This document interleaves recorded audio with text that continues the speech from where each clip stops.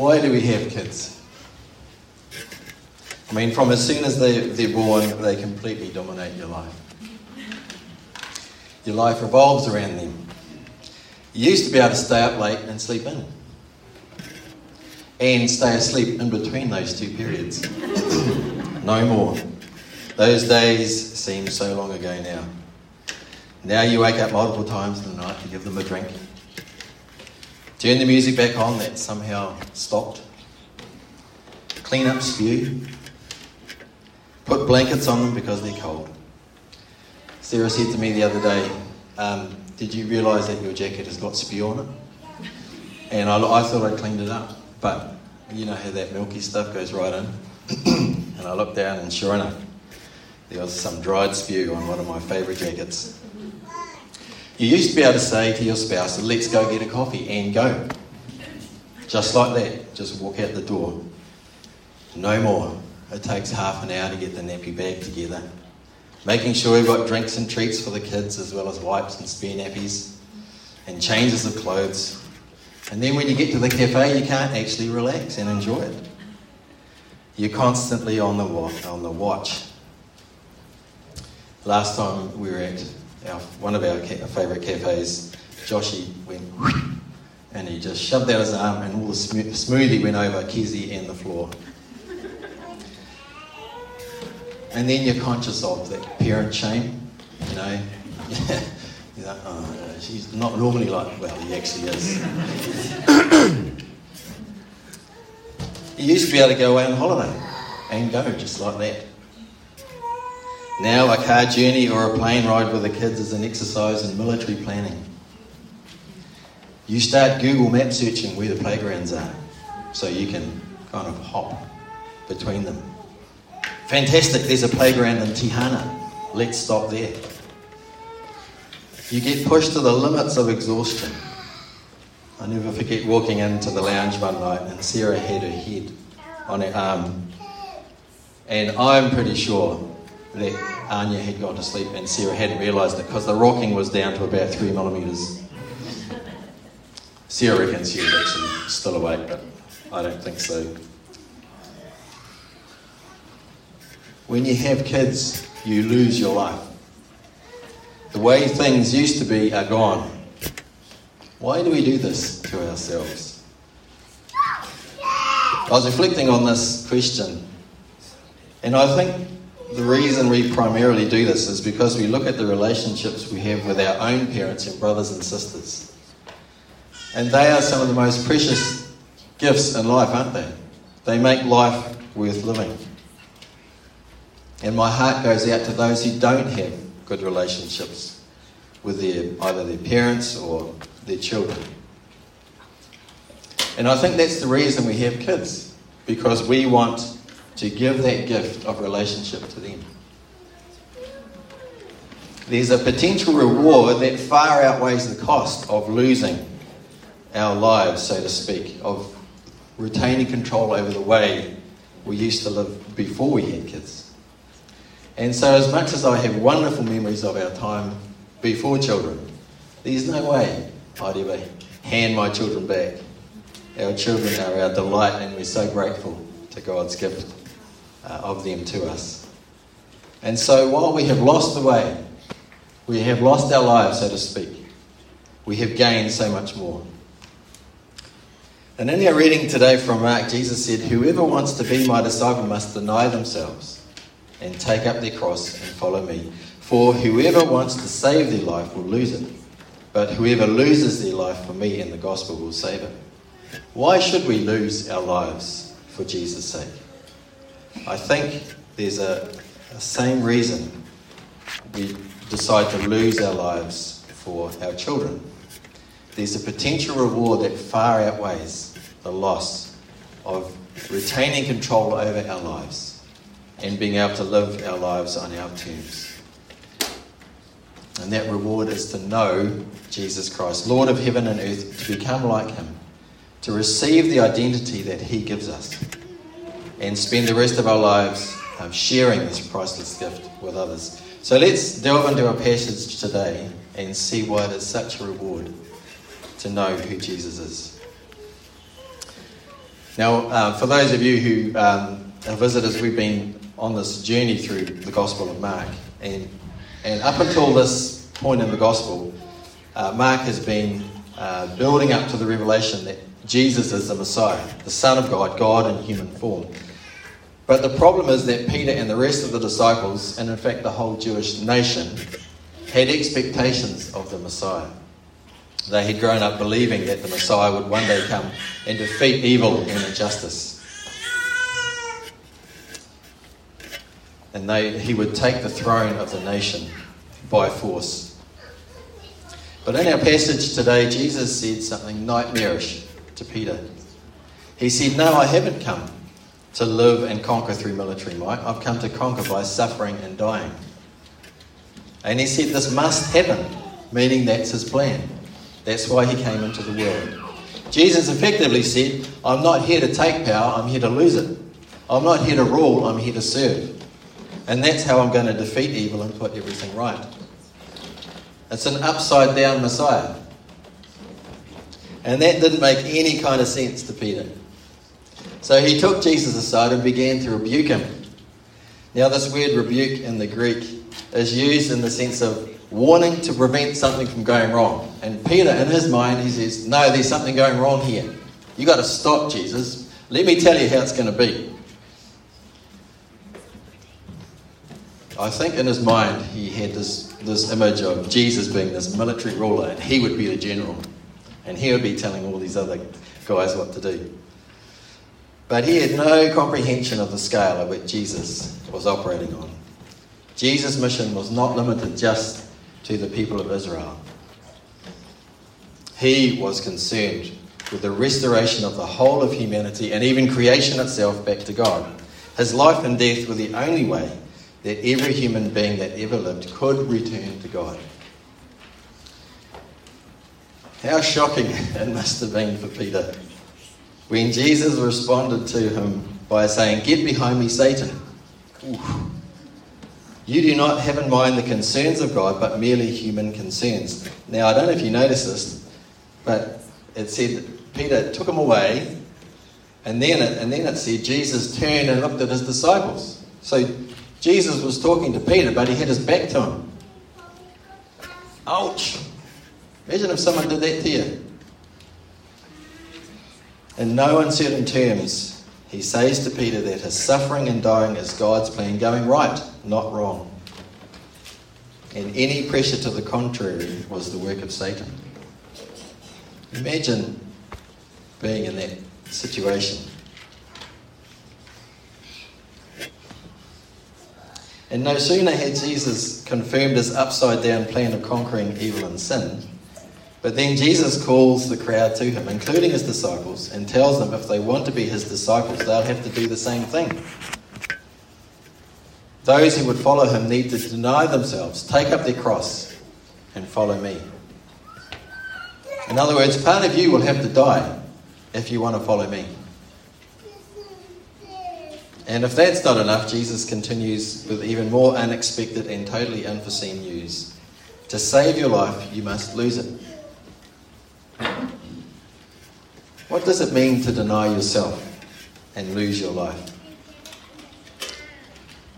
The word for life here in this passage, and I've never seen this before, but it's psyche. It's the Greek word from which we get psychology. In other words, it refers to a person's distinct identity, your selfhood, what makes you you. Now, it's interesting to see that Jesus goes on to say these famous words. What good is it for someone to gain the whole world yet forfeit their soul? Or what can anyone give in exchange for their soul? What is Jesus saying here? He's saying that the world offers us life, a form of life, an opportunity to create a distinct identity for ourselves, a chance to say, I am somebody because.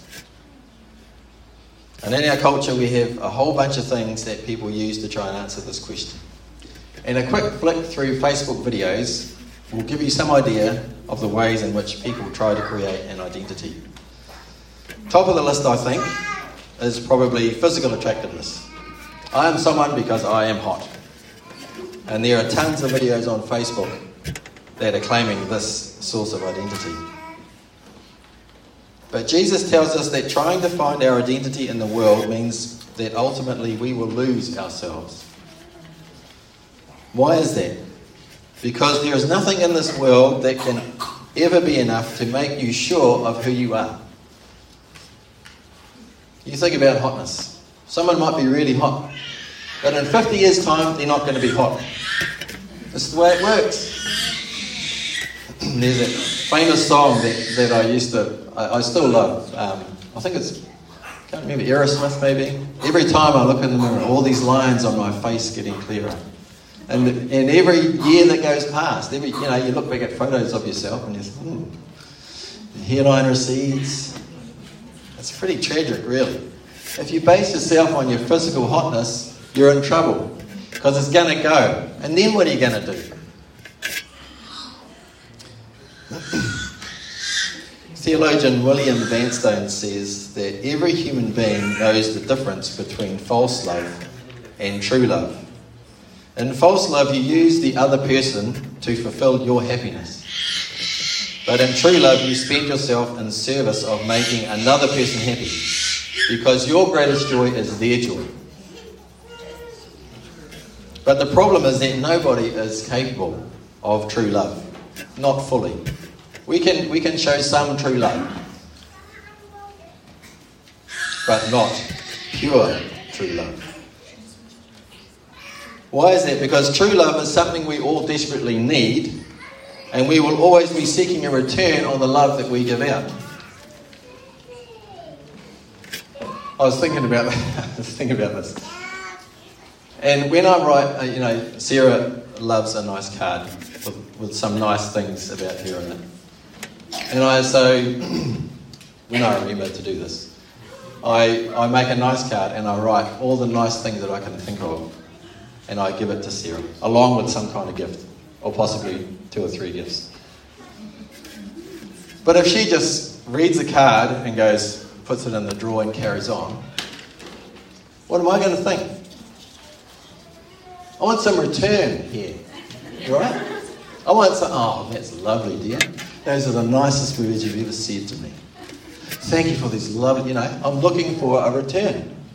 I don't have the capacity in me. I don't have the ability in me to give a whole bunch of stuff to Sarah and for her to just turn around and walk away. I can't do that. It's not what I expect.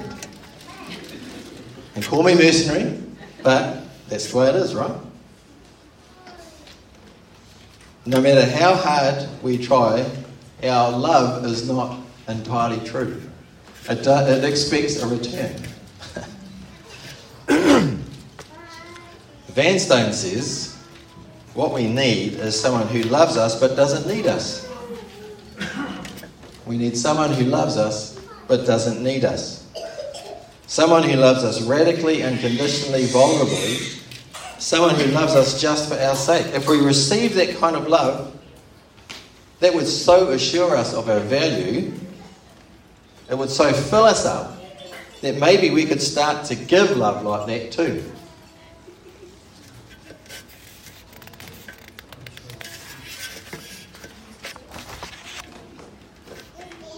Who can love with no need? Jesus can. He doesn't need us at all. He didn't have to create us. In the Bible we read of the Father, Son and Holy Spirit. We call that the Trinity, the Godhead. That's a loving community that has been knowing and loving each other perfectly for all eternity. God has all the love within himself that the whole human race lacks. We started out talking about why we have kids. And we saw that people have kids, I think, because we prize the possibility of relationship with them above our own ability to live our lives on our terms. Why should we follow Jesus then? Why should we lose our lives for his sake? Because in him we receive an identity that is unshakable because it is based on his love that doesn't need us, but loves us truly anyway. Jesus came to lose his life on the cross. And in the silence that when he cried, my God, why have you forsaken me? He lost his identity as the Son of God. God turned away from his own Son. He lost his identity so that we could receive ours. Jesus desired something greater than his life. He desired us. But he doesn't need us.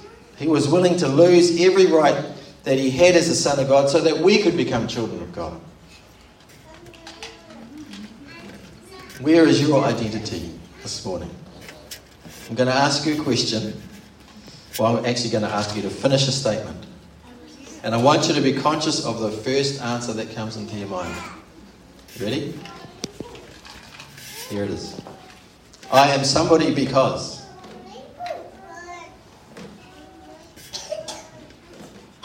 Have you captured the first thing that comes into your head?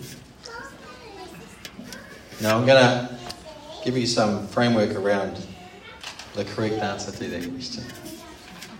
If you finish that sentence by answering in the first person, I am somebody because I think you should try again. Because you got it wrong. If you answered it in the third person, I am somebody because Jesus, I am somebody because he, then I think you'll know what peace means. Let's try that again. If you answered in the first person, the first time around, why don't you try again? Notice the peace seep into your soul when you answer, I am somebody because Jesus loves me. I am somebody because Jesus counted me worthy of dying for. I am somebody because Jesus gave his life for me. However you choose to finish that sentence, make sure you start it with Jesus. Not I. Let's pray.